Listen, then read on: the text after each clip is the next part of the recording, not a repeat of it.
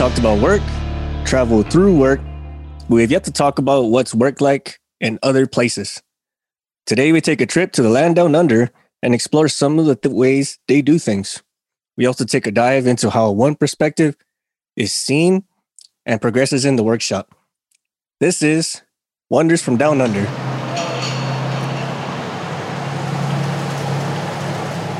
Our guest today is a second-year aircraft maintenance apprentice and an aspiring pilot. She joins us all the way from Hunter Valley, Australia. Please welcome Georgia Hot Wings Henderson. Hot Wings, welcome. All the way from Australia. Wow, I think you're by far our farthest guest. Am I really? Definitely the farthest guest, yes. That's pretty cool. I'll take that. Thank you. Different hemisphere, different time zones, different the everything. Yep, you're by far the furthest. Yeah, gosh. Yeah, the benefits. It's great. You're jealous. The benefits. All right, so you said Hunter Valley? Yeah, the Hunter Valley. What is that close to? Because I've never been to Australia, so for my own knowledge. It's like 3 hours from Sydney, which I feel like a lot of you guys know of over there because that's probably where you're into from LAX or something like that, I think. But yeah, Sydney. So Sydney's the marking point for me, closest. And that would be, and then you would be from Sydney. You would be, I guess, west or northwest or southwest. So a little bit in and then up. So a little bit north. Okay. Heaps north. Yeah. Nice. Can't say I've been there. Yeah. It's a really nice spot up here. It's good. It's really good. And obviously you guys get a decent amount of water because you were telling us prior to recording that you guys have some flooding going on there now. Hopefully nothing serious though. No, I feel like it's actually happening more so on the coast than here, but it's really weird. So we've actually we're coming out of like a 3 or 4 year drought. So it was bad for a really long time and now it just hasn't stopped raining, which is amazing. But now people are getting floods. So it's like, whatever, we'll just take what we can get at the moment. Right, yeah, especially after a drought. Well, was your area really affected by the fires last year? I know Australia was hit pretty hard by fires. Yeah, I mean, not so I live in a town called Scone and we weren't directly hit by anything, but you couldn't see properly for a few weeks because the smoke was that thick. Like it was really sad actually. There was just that really eerie feeling for weeks and weeks and weeks. Like it was shocking. Well, we know the feeling here in Southern California last year. I mean, the whole area where we live was on fire. I think the closest one that got to me was within 10 miles of my house. It's so scary. Yeah, it's pretty rough. That's shocking. Well, I hope everyone was okay. No one was too badly affected that you know. No, I think the wildlife and the wilderness took the biggest hit. I think most other people were okay. We had some fire bombers come down from Canada to support us. We got a big man-made lake in the area. And so they have these big scoopers come in and they hit the lake, scoop it up, and then take off again and go and dump it on the fire. So that was pretty neat to see. Yeah, it's awesome. Oh, that's so good. Yeah, I think they come over to us and help us as well during our fire seasons when it gets a bit too hairy. So, yeah, they're good blokes. Those Canadians. Yes. Not bad. Yeah. Nice people. Blokes, as you said. I love the slang, man. I love it. Oh man, I love when I went over to Australia. There's like such a different level of everything. It's freaking awesome. I'm glad you enjoyed it. That's cool. We try and be accommodating. We try and be cool. So. Yeah, no, it's so awesome. I love it. So, Hot Wings. You got to tell us a story. Hot Wings. Well, I'm kind of embarrassed because like when you guys were initially asking me, I was like, can you even give yourself a call sign? Like I feel like it's something you need to be like knighted with.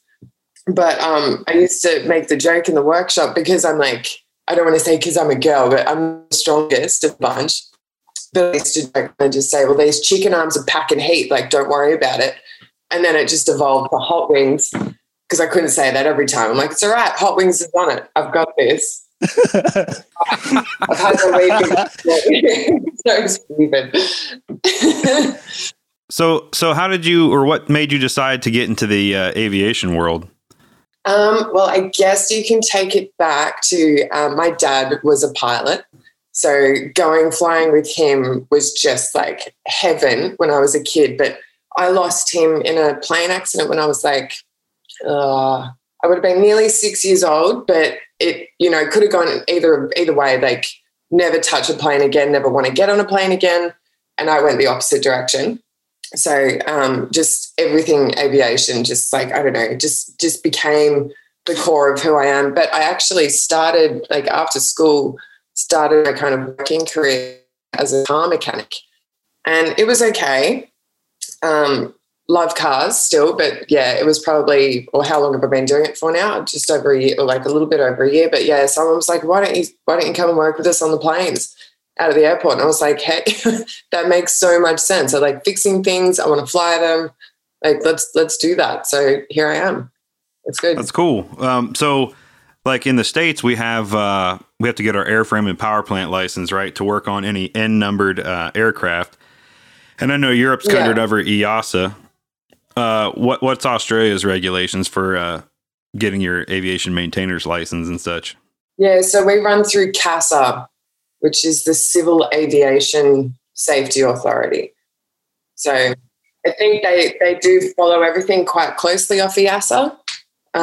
Definitely not the FAA like you guys. I feel like, yeah, they've taken snippets from everyone else's. They've like copied everyone else's homework and come up with everything. Yeah, sure. No need to reinvent the wheel. Yeah. But so yeah. I know in EASA, you can only be rated to 3 airframes. Is CASA the same? You can only be type rated on 3 separate airframes, or it's like the FAA, you're a broad spectrum, right? You have your airframe and power plant license. You can work on anything with wings. Is CASA the same thing?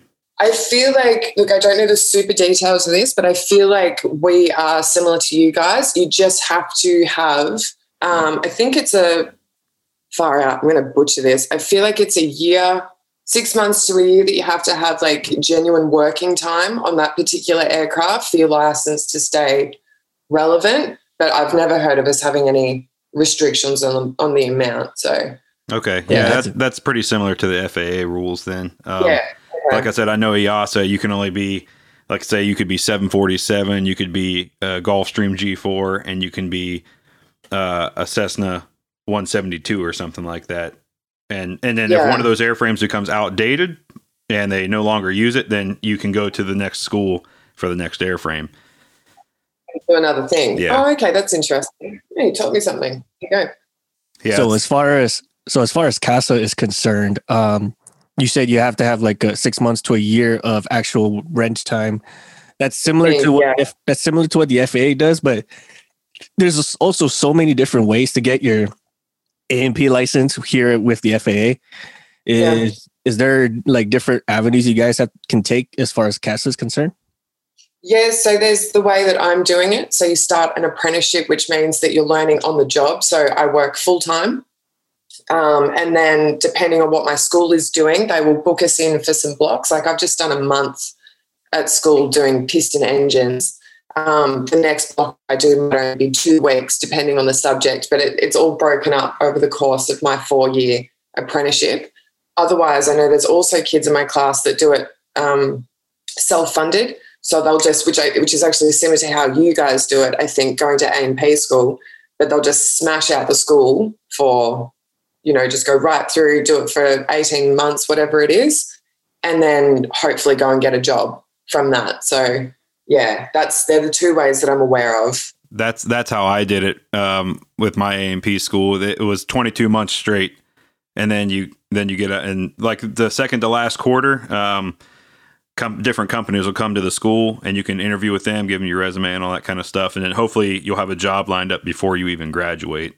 Yeah, that's ideal, isn't it? That'd be the best case scenario. But the apprenticeship is an interesting. So does your job like pay for the schooling then? Yep. That's pretty awesome. Appealing because most of us, I would say, don't have the 40 to 80 grand or whatever it takes, or however much your school costs to go. But hey, 4 years, I can work, get some OJT, and somebody's covering the bill. That's I think I would have done that route had that been an option for me. Yeah, no kidding. I mean, I kind of sort of did something similar, but with the military. But it didn't lead to a license. It just led to a journeyman cert. And then if I so choose to, I can get an A&P license. But at that point, you have at least already had X amount of years of experience in a certain type airframe. Yeah. So also with the military thing here, so like Six, he's worked on helos and such for 15 plus years, and but doesn't have the A&P. But he and I working together, and then like 6 months to a year of working under me or my license, then I can sign off for him to this and just go take the test. Yeah. Okay. There you go. Is that something that's doable in Australia as well? Yeah, so what I'm currently working towards now is my AMA license, qualification, I should say, so aircraft maintenance engineering. And then after that, I've got to go and do a diploma for my license, which then means I can sign off on other people. But as an AMA, I can't sign off on anything. But I can do all the work. I just got to have someone else there to be like, yep, you did not fuck that up. Awesome. I think that's kind of sort of the same with us in a sense, right? MVP. I mean, we can sign off our own thing, depending on the company and the airframe, but most things, especially FAA, you have to have like a peer signature. No. Yes, that's correct. You have to have 2 signatures, and then if you work under like a Part 145, shop, you can also, you're protected under the 145, so you would use the 145's number to sign off your write-ups. And then if something happened, hopefully nothing happens, but if something negative happened, the 145 takes the hit and you don't take the hit directly to your license. Ooh. Which is, that's a big one. Bit of insurance. Yeah, a little bit of insurance, but obviously there'd be some internal feedback from your employer of the 145, right? But at least you wouldn't lose your license, depending on the severity, I guess, of the situation. Oh, yeah. And the MVP alluded to a time when he's seen people literally lose their license real time. Oh, yeah. Oh, really? Spot checked on the ramp by a local FAA representative, found to be doing things not to the book, and they cut up his license in the middle of the ramp and said, get off the ramp. Never to work in aviation again, or at least with an A&P license again. No beating around the bush. That's crazy. Mm-hmm. Yeah. So Hot Wings, you're also aspiring to be a pilot as well. So you're doing an apprenticeship and learning to be a pilot at the same time? I am indeed. Yes. Man. Trying to keep myself busy. No kidding. That's all sorts of busy. Like I would have, that's a lot of space you gotta absorb. Yeah, definitely. Unfortunately, my brain is kind of like that scene out of Step Brothers. I think I was telling you guys this the other day. When they're making the bunk beds, and he's like, there's just so much room for activities. That's my head all the time. So trying to fill it up with as much stuff as possible. But it has been a little bit of a challenge trying to get the 2 happening smoothly, if you will. But it's working. Like I've nearly got the first stage of my license now. So we're getting there. Nice. We're getting there. It's always something different when you see the actual mechanics flying and you have a little bit more know-how than just a regular person who just decided to hop in a seat and get his license. Yeah, definitely. It actually amazes me the amount, I mean, this is me just being like an absolute plane freak, but like it amazes me the amount of engineers that just have no interest in flying them at all. They're just quite happy going to work, fixing, that's kind of it. But it has like been a huge benefit knowing the engineering side of things as well as, how to fly. Like you're getting both sides of the story really well. Almost deaf. And there's also been, we've had experiences with engineers who are just all about designing, like making the drawings and the blueprints, etc. And then they've never actually see their drawings, their creations actually be made and then put on a plane. So when we come with them with problems like, hey man, this doesn't fit or this is not working right, and they just kind of like they just go straight to the drawings. It's working right here in the drawing. That's cool. But let me tell you what's really happening. Yeah, it's hard to get that translation across when your brain's so heavily in that design phase, or just the fixing, and then you've got a pilot coming and telling you, but no, it's still not feeling right, and they're like, but the manual says it's right. It's like, everyone's gonna Yeah. Now, have you had what sort of pilot? We'll say gripes. What sort of pilot gripes have you heard come across the way, and you're like that? No. Like an example is like they say like weight on wheel switch doesn't work in flight. No shit. Yeah. You don't say. No, thanks for that insight there. God, no, I haven't heard anything crazy yet, to be honest. No, look, there's our Fireboss pilots are pretty good with getting things across, and they know those planes are their babies. Mm-hmm. They know them inside out, all the little quirks that they have. And as soon as one of them comes up and says, this isn't doing what it's supposed to, we're all pretty quick to just be like, yep, listen to the man. He flies it all the fucking time. Like, he knows what's going on. So, yeah. Well, there isn't a whole lot of like, well, you mentioned pistons. So I'm imagining there's like not a whole lot going on versus like something that's larger or something that has a specific task to do once it's actually in the air. You know what I mean? Yeah. Like combat aircraft or commercial airline aircraft. Like there's like so many bells and whistles that has to go into like making sure the passengers are safe, make sure they have a way to egress should an accident happen, versus like some of the smaller airframes that you've shown us. It's kind of like a little bit more personal, I would say. Yeah, it's a bit more intimate, if you will. Yeah. We have so we've got, oh God, there is such a crazy mixture of aircraft in our workshop. So we do run like joy flights and stuff out of some of our Cessnas, and like I'll give the passenger briefing for that. I'll be like, if the fire goes off, don't breathe while the extinguisher's going up, don't jump out any windows, don't touch the controls. Like, it's super, super lax. Like, they're just like, oh, okay, just don't touch anything. But there's we still hit all the little twos, but it's definitely not as formal as it would be for what you guys have worked on, I don't think. What types of airframes do you guys have in your shop?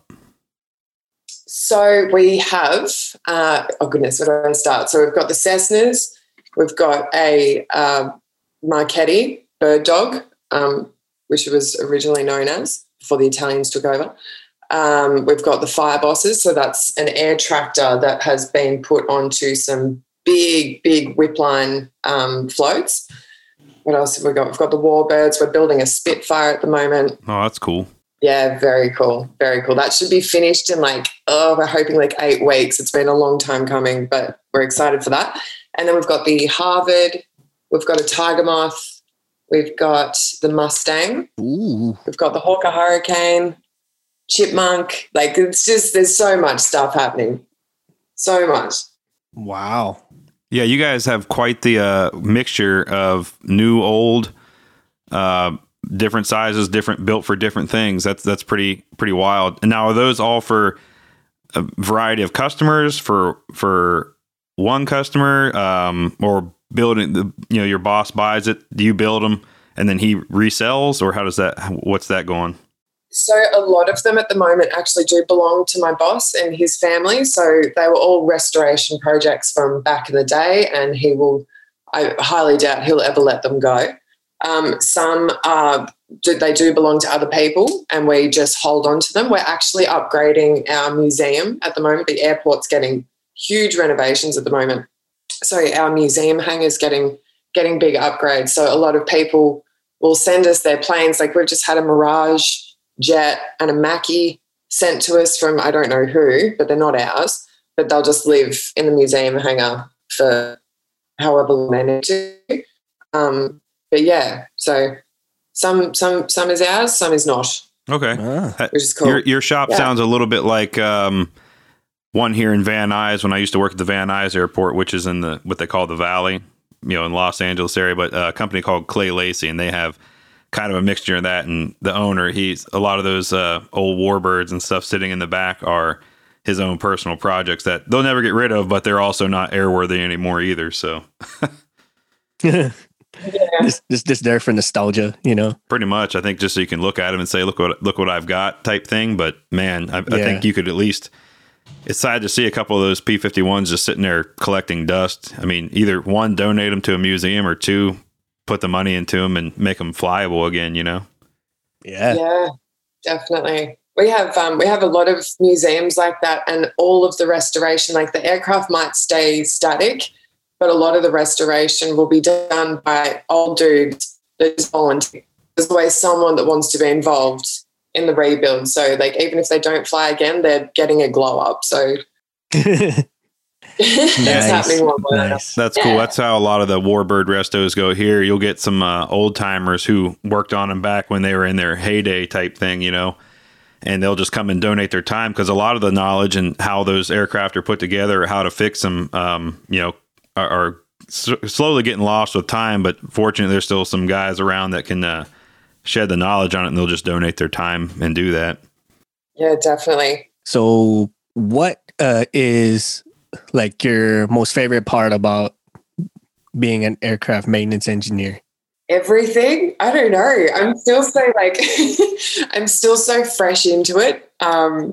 Just everything still excites me so much. But I get such a good well-rounded. I don't just work on the engine side of things or the air. Like I've been doing a great deal of sheet metal as well. I'm getting a really good scope of the whole industry at the moment. So just anything I can learn, I'm just getting super pumped up about.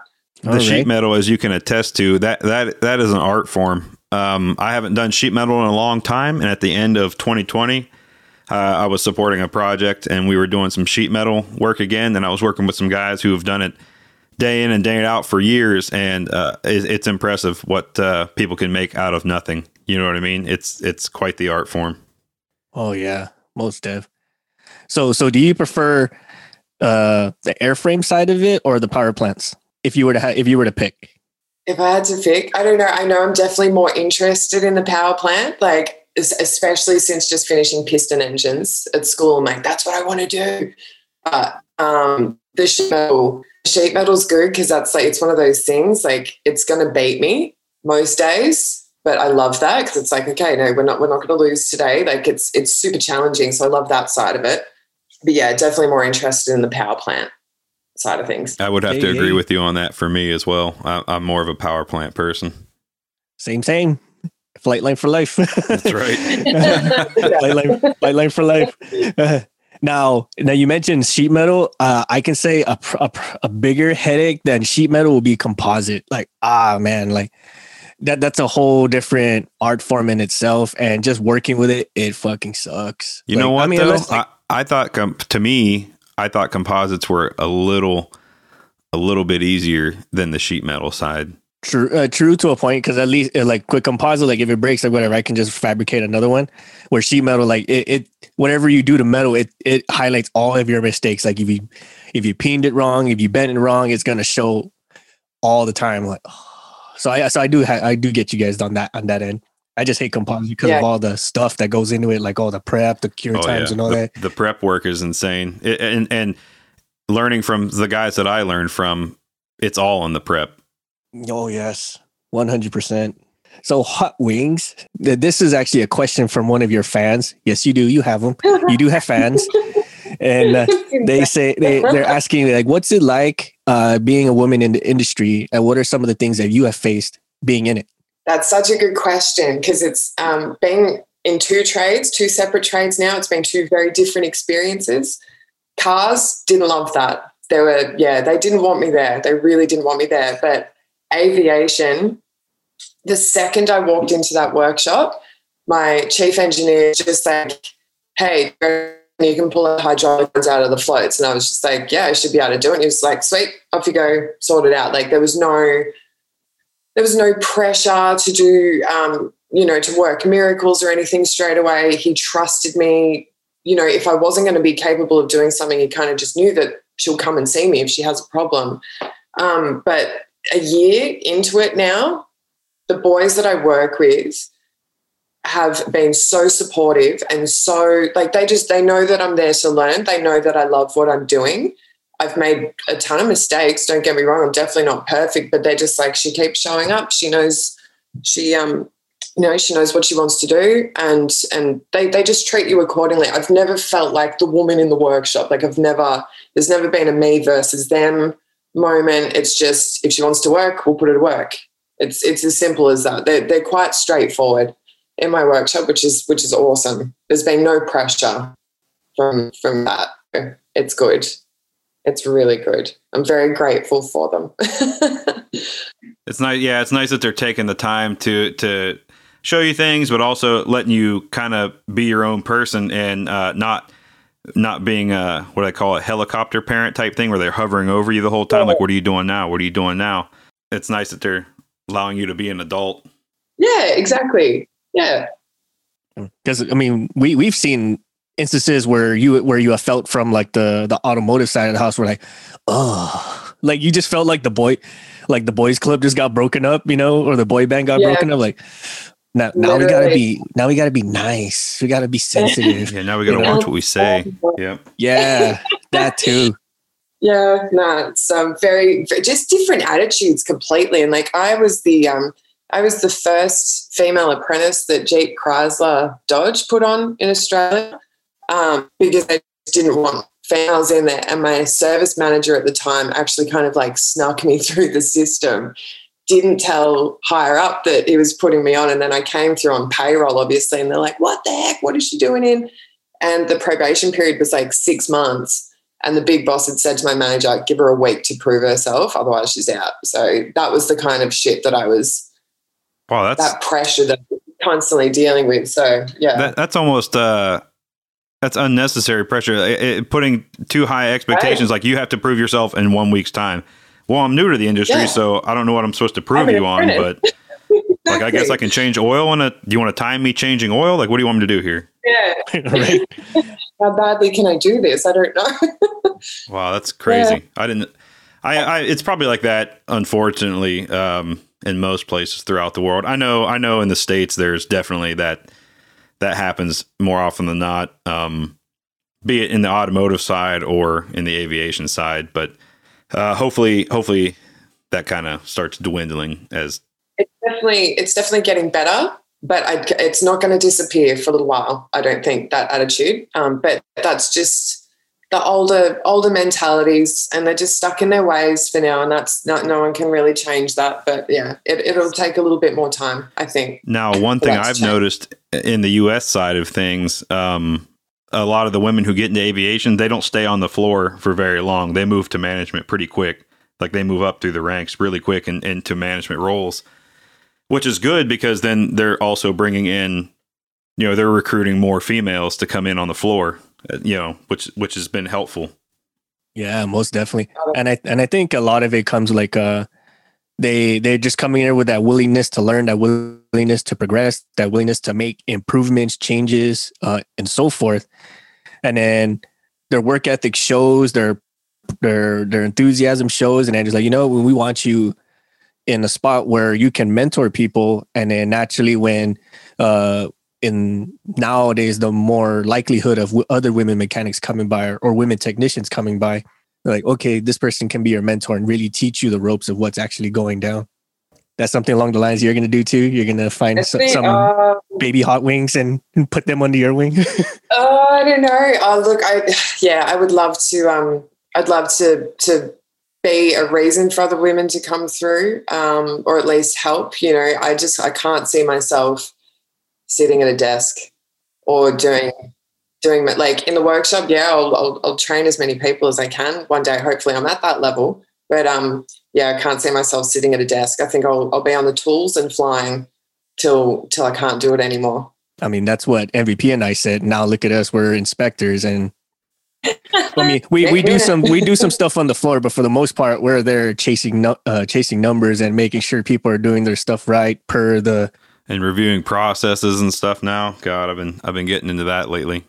Just deep dive in technical manuals and making changes here and there, and having things, working with engineering. They want to remove things, add things, and I have to deep dive and say, well, does it make sense? Yes or no? And then there's a whole process for that, but. Yeah, it's pretty interesting. Now you're flying. What kind of hours do you have to have down there for your different type ratings? So RPL, I feel like it's all set up the same with the licensing. So RPL, PPL, and CPL, I think. So recreational pilot's license, that's like your first stage, or restricted, I think some people call it. But I think the minimum for that is 25 hours. So it's actually quite quick. It's not too bad. It's still expensive, but it's quite quick. And then your PPL, that bumps up to 40 hours minimum. And then there's obviously quite a few more exams in between that little period there that you have to do. And then CPL jumps up to, oh goodness, I think that's 120 or 150 hours. So that's a lot more again. And then that's like the big 7 exam block that you have to do, which is a lot of hard work. Like, yeah, but your CPL is the foundation if you want to go ahead and do like the really cool stuff. So like that would be if you want to fly airliners or private jets or multi-engine, I guess. Yeah, exactly. Yeah. So CPL is kind of the baseline foundation for any bigger endorsements you want to get, which is, it's a good way to do it. So where are you at in your certifications now for flying? So I think I'm like an hour off getting my 40 hours. So I'm going to start going through and start studying for my PPL exam. So that's my private pilot's license. And then just got to get those hours up so I can, because CPL is the goal. So I've just got to keep flying in between that and then get those big exams out of the way. So nearly halfway though, which is exciting. It's been a long time. That's awesome. How often are you able to fly? Is it a daily, bi-weekly, weekly, monthly? You know? Yeah, I'm quite lucky with my work. They look after me quite well. So when the weather's not misbehaving, I'm usually trying to get up like 2 or 3 times a week, which a lot of people can't do. So I'm, eternally grateful for what my boss does for me. But yeah, just it's so hard because when you're practicing or learning anything, you want to be doing it obviously as frequently as possible. Like a player would never just play once a week and then that's kind of it. So you really want to keep a rhythm happening with it. But that can be hard because it is an expensive thing to do. So yeah, just got to balance it all out somehow. Mm-hmm. Yeah, it's a full-time job, also full-time student still. I don't know if you have, family obligations outside of work. You gotta mix into the play too. Just not a lot of, you gotta sleep. What did Arnold Schwarzenegger say? Sleep faster. I think he had a speech called Sleep Faster. It's one of those. Sleep faster. Situations. Yeah. Now be honest. When you're actually in the plane and you're about to roll down the runway, do you hum the Top Gun theme song? Every day. Absolutely. I mean, I guess that's the 150, which is like a Milo tin with wings. Like it's the smallest plane you could probably jump into. And I'm like doing like weird calls on the radio, like I'm switching to guns, Goose. Like, what are you talking about? My instructor's like, would you shut up and just stop? Permission to buzz the tower. Switching to guns, Goose. You're in a 172. We don't have guns. So your plane is like literally flying on kite strings. What are you talking about? Taping broomsticks to the wings so it looks like guns. Right. It's so good. So awesome. What's some of the funnier things you've seen or done in the shop? Oh goodness, we're so tame. Hey, we are so tame. I'm surprised because Australians aren't known for being tame. No, see, we're not outside of the workshop. We just don't advertise because we're all aviation, so we're trying to keep our jobs and shit. Unlike us hooligan Americans, right? Yeah, far out. No, we definitely have our parties. We definitely enjoy ourselves out of hours. But workshop, it's heads down, bums up. We're quite serious. Heads down, bums up. That's the way we like to work. Wow, I feel like we're such opposites on that side of the spectrum because, we do serious work, and when the time matters, then yes, like you said, heads down, bums up. But if it's just like routine servicing, routine maintenance, whatever, you hear radios blaring, you'll hear like the entire spectrum of the music industry playing. Yeah, the shenanigans, the shop pranks, all that stuff, man. It all happens. Right. the ID10T forms, catching sparks or doing exhaust samples. Oh my God. Yeah. Now, in your apprenticeship, have you had to do any of those things? Have you had to take exhaust samples or? I got lost looking for a left-handed screwdriver once. But that was the worst of it. I don't think they wanted to try. Oh, and blinker fluid when I was a car mechanic. Yeah, we ran out of blinker fluid. I was like, shit, where do I get it? That's terrible. I'll hold it. Oh man, that's good. Well, at least she wasn't like that one dude in our last story who ordered a pallet of rotor wash. Remember? Oh my God, yeah, $15,000 worth of rotor wash. Say, what the fuck? Where did you even find it? Oh, by the way, or in Shoreline's case, like he's going around round robin around the fair trying to find some shoreline that doesn't exist. Oh my God. That's awesome. Oh boy. So how are you guys going with work and everything at the moment? Are you back in the swing of things? Like, has COVID affected you guys too badly? So for myself and Six personally, we've stayed working the whole time. You guys wouldn't have been affected, right? Yeah. So because we're contractors, our programs have been deemed essential to keep going. So awesome. We haven't had any hiccups. Now there have been days where somebody's like, I'm exposed and I worked around these guys, and they'll send certain people home for 10 days or whatever it is and this and that. Yeah. But for the most part now it's still been, some days are 12-hour days and that goes for weeks, and some days are just normal, but it's just pressed on. No hiccup in the system really. That's awesome. I'm happy for you guys. That's great. Well, how about you though? Down there, has the COVID been a pretty negative impact on your work? My workshop personally, no, because we're fire services, we're technically essential as well. So we didn't stop. And right when it all hit, we were getting ready for a fire season. So it's like, we're not stopping. Mm-hmm. No. You tell us that we're probably not going to stop. Yeah, fires don't stop for COVID. Exactly. So yeah, we were very lucky there too. Very lucky. Did you guys have to increase your hours? Like I was saying here, some days when people had to be out because they were out sick or whatever else for COVID, to make up for the lost time, instead of working, like say, a normal 8-hour day, our days increased to 12-hour days. Did you guys have to go through a similar time or schedule change? That's huge. No, we're so lucky. Where I live, nobody got it. Like there are a few people in Sydney that copped it, but we're isolated where we are, kind of like we're in the sticks a little bit. So the only real changes that happened in our workshop was we split the workshop into 2 separate hangars. So it was like Team A and Team B.